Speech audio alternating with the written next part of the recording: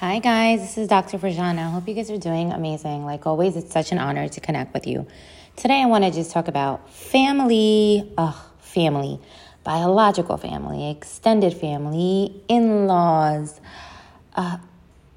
whatever you want to think about, cousins. And sometimes those relationships don't always go the way you want it to go, right? How many of you have struggled with that? I know I have, right? So how do you detach in a healthy way from family members? How do you detach in a healthy way from family members and learn not to personalize their actions, right? How do you do that? I'm going to share a simple technique. Remember, sometimes we can't change family. We can't, right? The way they respond, the way they hold grudges, the way they do things, may show favoritism, whatever your struggle is with your family dynamic. However, you can change your attitude towards them. You can change your attitude towards them. What do I mean by that? Remind yourself, they don't know better. It's not personal. Remind yourself, their level of consciousness is different than yours.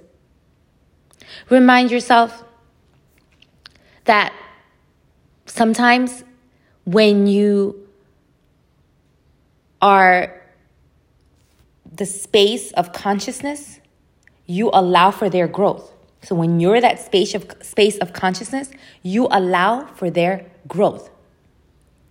Then you can wish them more peace over pain, hatred, and animosity. And yes, sometimes you do feel all of that, right? When they do certain things, you do feel all of that. Just be honest. Be honest with those feelings. Accept those feelings. Honor those feelings. Process them and release them. However, learn to be that space by changing your attitude towards them. Another technique that you can use is say to yourself, this is nothing new, right? Because think about their behaviors. They've probably done it for decades and decades, right? Just reflect back.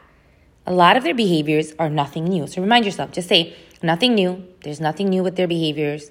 This has happened before. Next, remind yourself, know the probable actions of extended family characters, biological characters in your life, in-law characters in your life. Know their probable actions. So what ends up happening is when you know their actions and what they most likely will do or because of what they have been doing, and then when you know that it's nothing new, you don't personalize it. You understand that like, hey, wait. This is not a me problem, right? This is a them problem. And then when you do that, you start being that healthy space of consciousness. And then you start wishing them peace over that pain, over that hatred, over that animosity. And you're spreading more love and healing in your generation, right? In your lineage. You're being that person of healing versus adding more animosity, right? Adding more of that. No. Right? You don't want to be that. You don't want to do that. So the goal is to detach in a healthy way. Again, how? Can't change family. Some of their characteristics or behaviors or unconscious ways of doing things. But you can change their attitudes. You can change your attitude toward them. Like, oh, they don't know better. It's not personal. Their level of consciousness is different than mine, right? You just say that to yourself. All right, guys, you got this. You know that. Just change your attitude toward them, right? Nothing is a big deal. You continue being your authentic self, staying true to yourself, speaking up when you need to speak up, setting those boundaries, and then picking and choosing your battles, right? Because remember, your overreactions only weaken you. So picking and choosing your battles. Like, wait, is this conversation worth it right now? Is this going to change anything? If yes, go ahead. If it's going to change something within you where you feel more empowered, go ahead. But sometimes You're going to make those decisions, and you're going to have to make those decisions and say, wait, this is not worth it. It's just a waste of breath, right? So again, choosing your responses wisely. Take care of yourself.